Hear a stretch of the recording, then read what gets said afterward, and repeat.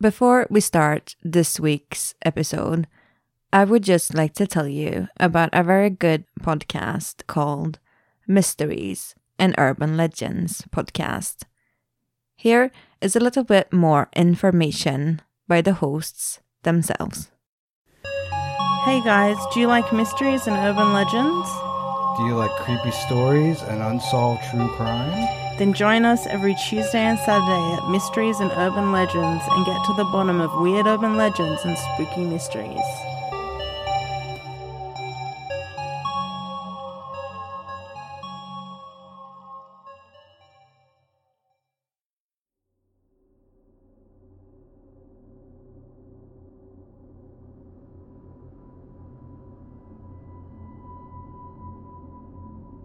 Late one evening, on the 29th of October, 1998, a fire breaks out inside a function hall where a party for young people between the ages of 12 and 25 is taking place.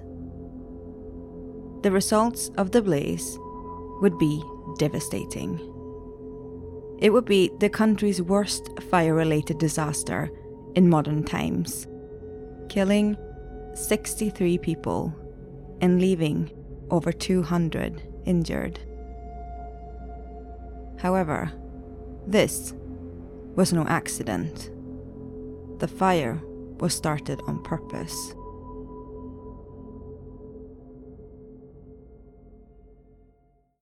This is Nordic True Crime.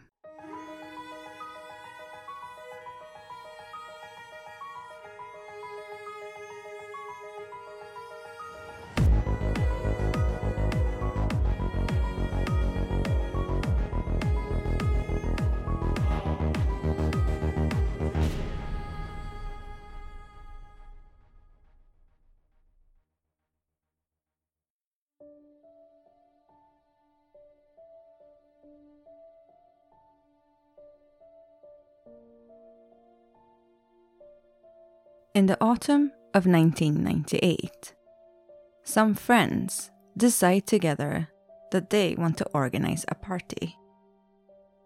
After discussing their options, they believe that it would be better if they could hire a place for their planned party, somewhere where they could play their music as loud as they wanted, far away from complaining neighbors. They find a suitable function hall and in turn make the party much bigger than they had originally planned. The place in question is the Macedonian Association Club in the center of Gothenburg, Sweden's second city.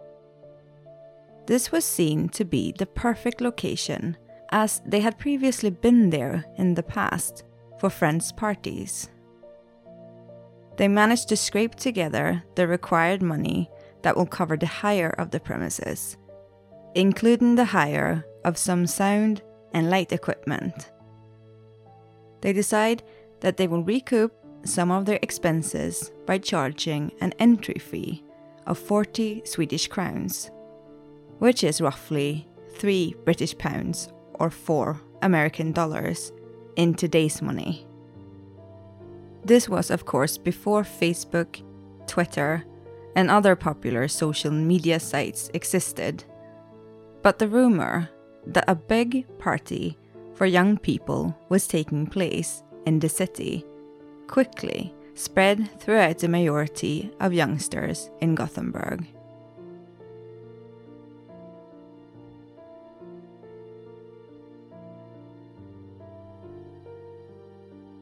Before receiving the keys to the premises, the person who was responsible for renting the function hall was given a guided tour of the room by the owner. The function hall itself was a relatively small rectangular room with a few extra smaller rooms and a decent-sized dance floor.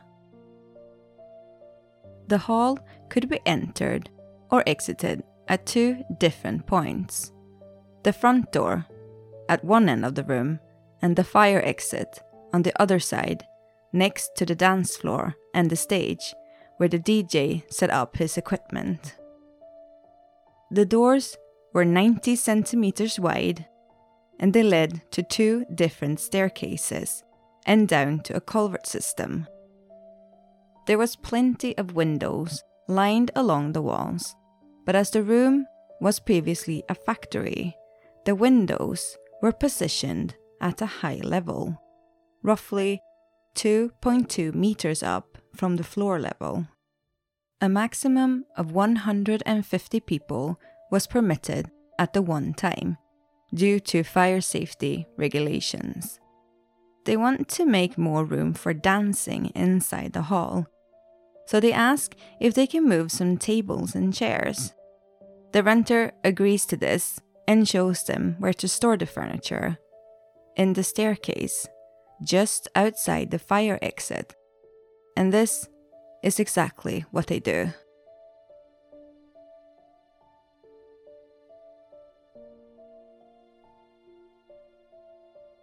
On the evening of the party, masses of teenagers queue up in anticipation outside the front doors of the Macedonian Association Club. The majority of the youngsters are under 18 years old, and for many, this is the first party they have attended without their parents. Their first club experience, so to speak. As this is a private party, the organizers decide to hire a doorman to be on the safe side and to make sure that there is no unwanted trouble on the night.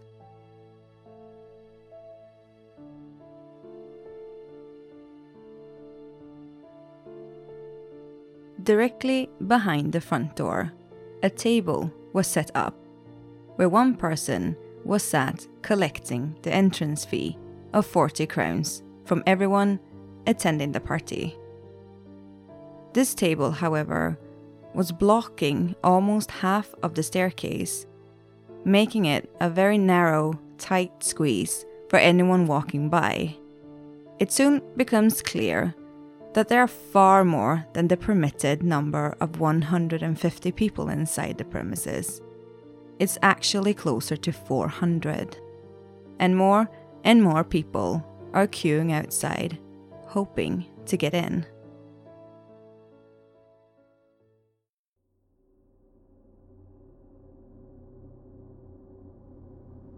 The party is now in full swing, and it seems like everyone is having a good time.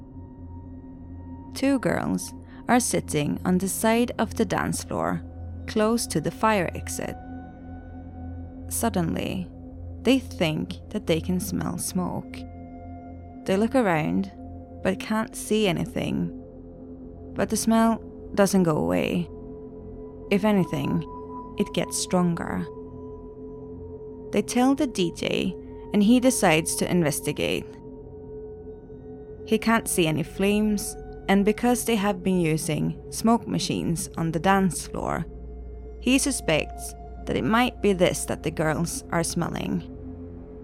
A few minutes pass, and one of the girls approaches the DJ again, saying that he really needs to have another look around because they can smell smoke. Smoke that you would associate with a fire. The DJ takes a closer look by touching the handlebar to the fire exit. It's glowing hot, and he burns himself when he touches it. He jumps back in both shock and pain, which leads to the fire doors opening. And just like that, the terrifying thick black smoke bellows into the room.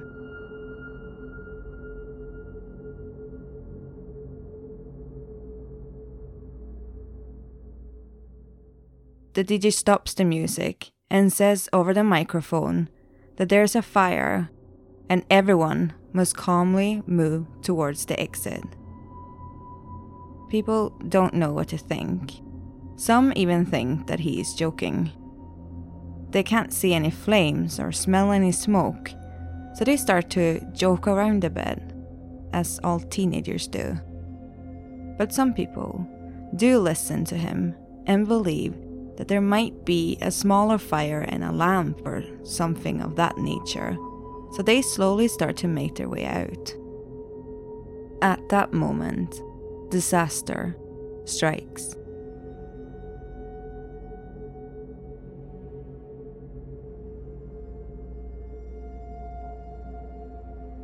The fire in the staircase had been burning for a long time and was blisteringly hot. So hot, in fact, that the massive iron staircase railings had been weighed down by the heat, almost melting.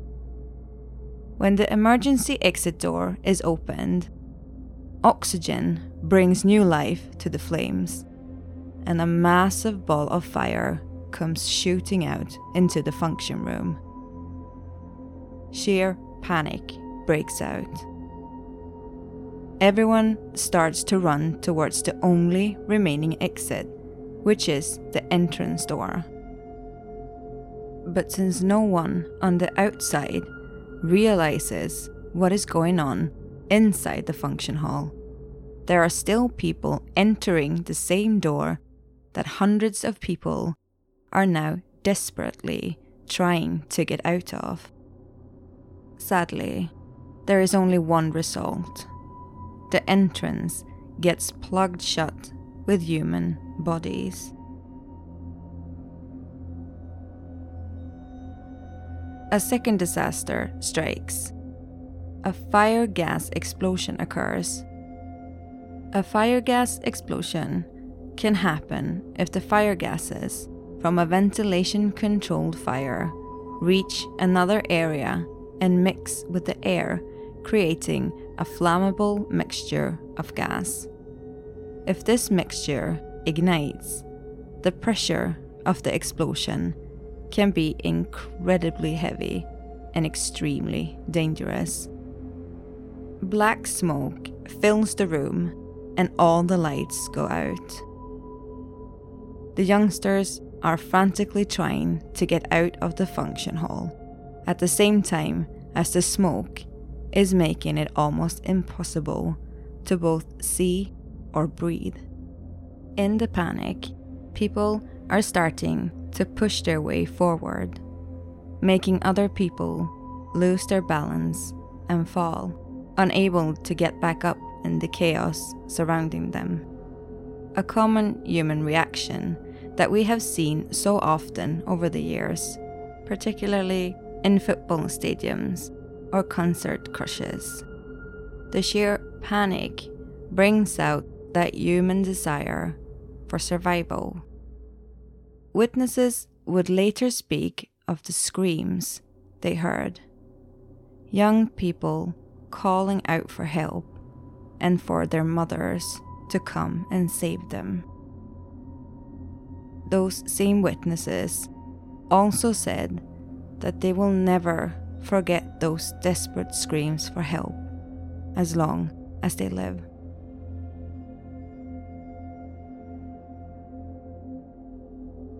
Some of the youngsters who realized that they weren't going to make it out through the front door squeezed themselves into a small room that was used as a cloakroom and closed the door. They picked up their mobile phones and called the fire brigade and waited. The time was now 11:42 p.m. All of a sudden, the door opens and more people try to get into the cloakroom, but some pass out due to the smoke and block the door from being shut, leading to the thick, black, suffocating smoke filling the room.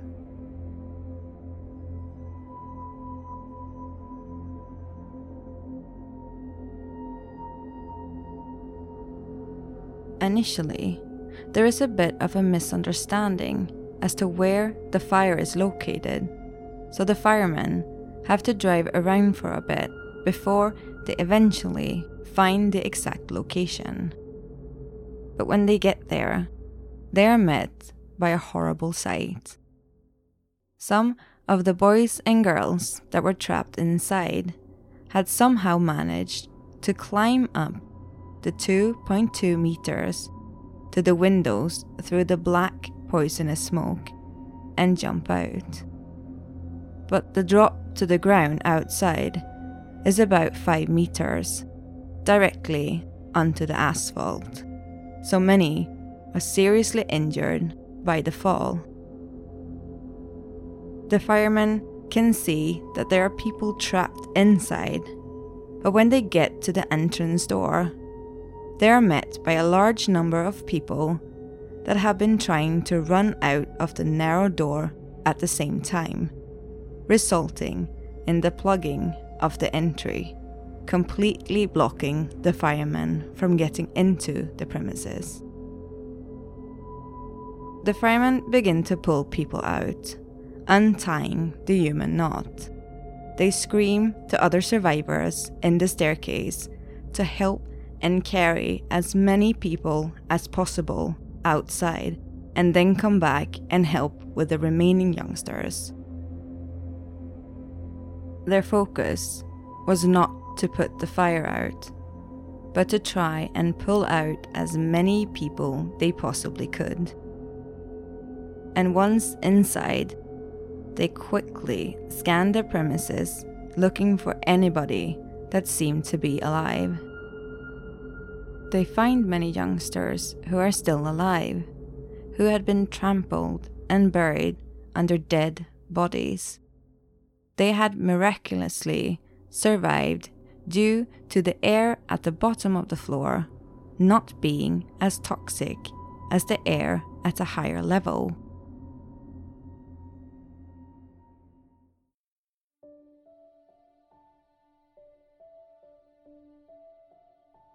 When the firemen opened the door to the small cloakroom, they find 26 people inside. They were piled up and just looked like they were sleeping, but they had all been suffocated by the heavy smoke. In many of the youngsters' pockets, mobile phones were ringing and ringing and ringing. Worried parents, family, and friends desperately trying to get a hold of them.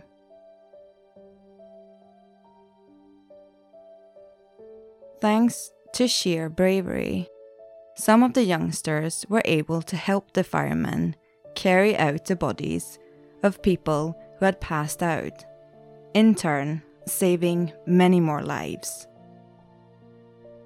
They laid them down on the parking lot outside the hall, where everybody who was able to helped in any way that they could.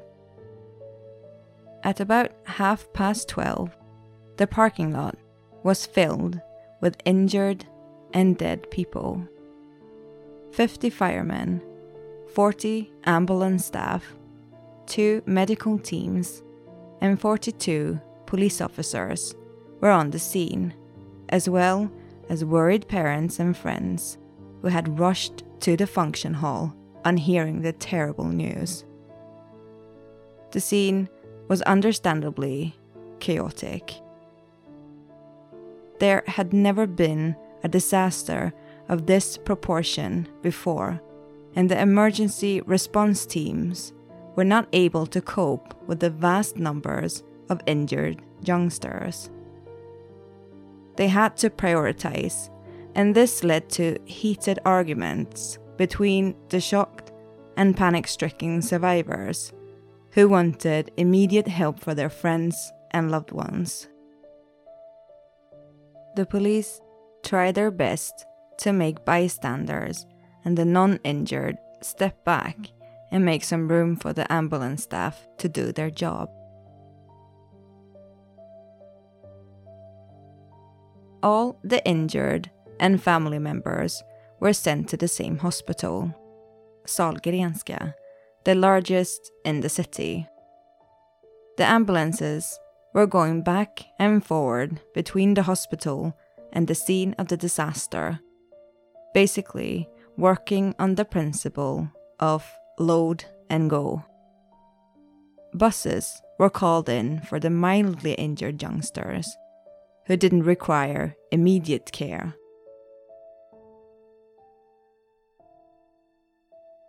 The family members who couldn't find their loved ones among the injured at Sahlgrenska were shown to a room where the police had gathered personal belongings of the deceased youngsters and organized them into trays.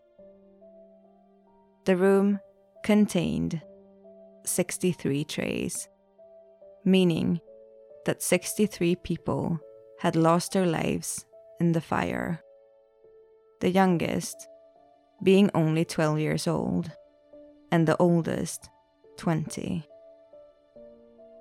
If any personal items were identified, the next of kin was taken through to the morgue, accompanied by a psychology team. In total, 63 people died and 213 people suffered various injuries.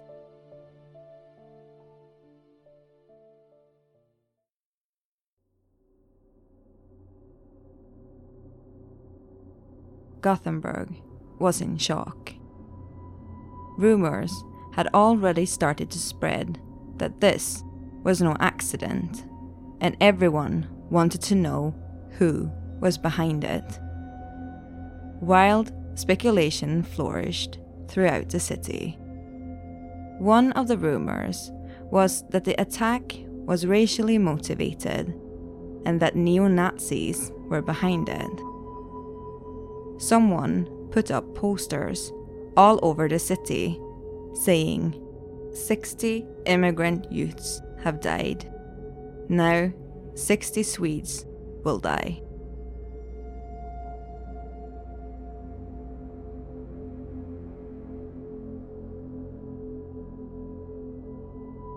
Police immediately began their investigation and questioned 1,350 people to try and find anyone that may have been involved in deliberately starting the fire.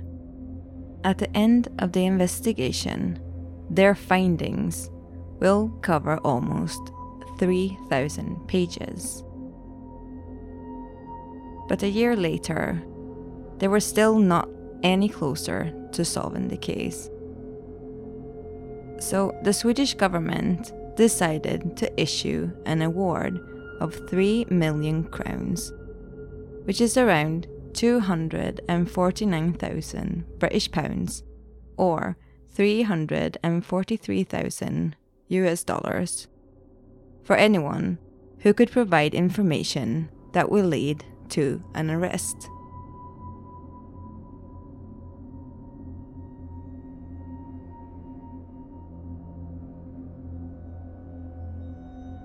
Meanwhile, the organizers of the party were accused of causing the death of the youngsters and causing serious bodily harm, since they had disregarded the fire safety regulations of the maximum 150 people limit, and also for the blocking of the fire exit with tables and chairs.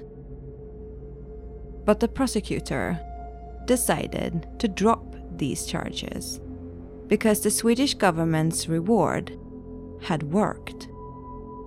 Potential suspects had been identified. A lucky escape for the organizers.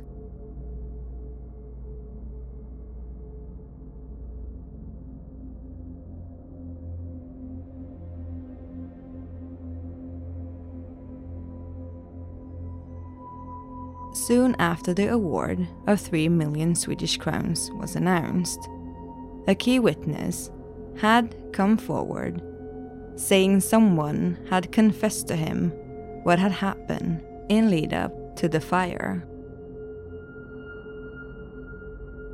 During the evening of the 29th of October, a group of friends, Shoresh, Hussein, and Mohammed, were standing outside the entrance to the function hall. They didn't want to pay the 40 crowns entry fee, and they demanded to be let in for free. But the doorman had his instructions from the organizers and said that no one gets in for free. Everybody has to pay. No exceptions. This pisses the three friends off, and they started to argue with the doorman, but he wouldn't budge, turning the three friends away. According to witnesses, Shoresh then said, "I will fuck this party up," before leaving.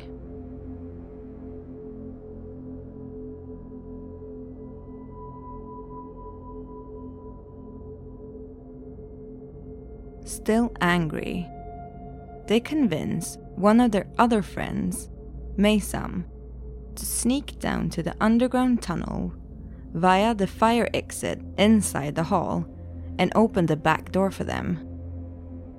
Once inside the culvert, they decide that they will start a fire, saying that if they can't party, then no one else should be able to either.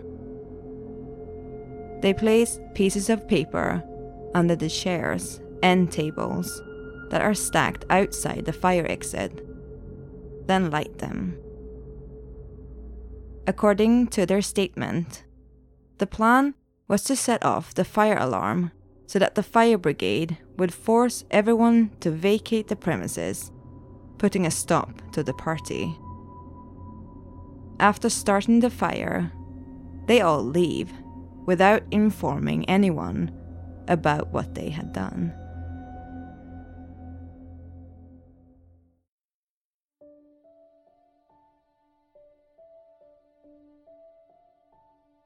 The trial started on the 3rd of May of the year 2000. 3 specially built rooms are set up in the Congress Center to make room for everyone involved. One of the halls are made for members of the court, the suspects, and their defenders, interpreters, and a few journalists. In the other 2 halls, the proceedings in the court are shown on large screens. These 2 large halls have room for 580 family and friends of the deceased and 100 journalists. The trial is also simultaneously interpreted into 13 different languages. All of the accused, except for Maysam, had been convicted for previous crimes, such as theft, robbery, assault, and attempted manslaughter. It was described that Shoresh, Hussein, and Muhammad were all good friends who used to hang with each other. But Maysam, who was the youngest of them, 17 at the time of the fire, wasn't really part of their group. He didn't really fit in with the rest of them, and his defense attorney would argue that he didn't realize that they were planning to start a fire in the staircase when he let them into the building. During the trial, Shoresh admits setting the paper on fire, but pleads not guilty to criminal intent. The other 3 plead not guilty. One of the defendants explains that he never thought the fire could spread like that. He only briefly thought about the possible scenario on his way home, but decided not to turn back or warn anyone.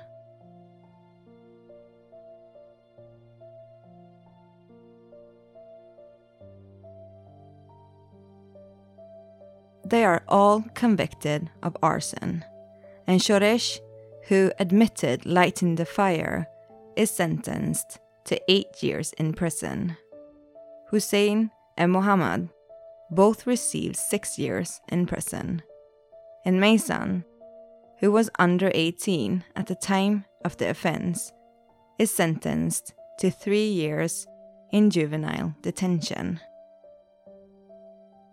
They all appeal. Hussein's and Mohammed's sentences are extended to 7 years, whilst Shoresh and Maisam's remain the same. Their sentences were confirmed on the 12th of October 2000, when the Supreme Court denied yet another appeal. After serving their time, they all received protected identities. 10 years after the fire, all of them, apart from Maisam, had continued with their criminal activities, involving both drugs and assault.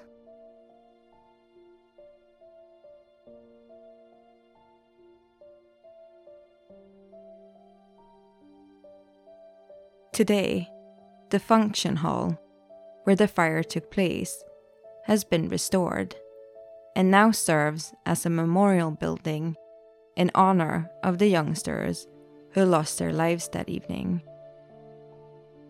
Inside, there are personal belongings on display and pictures of what the premises looked like after the fire. The Gothenburg Fire Brigade and relatives of the victims today host information meetings about fire safety, showing how dangerous and how quickly the flames can spread out of control and what devastating consequences this could have.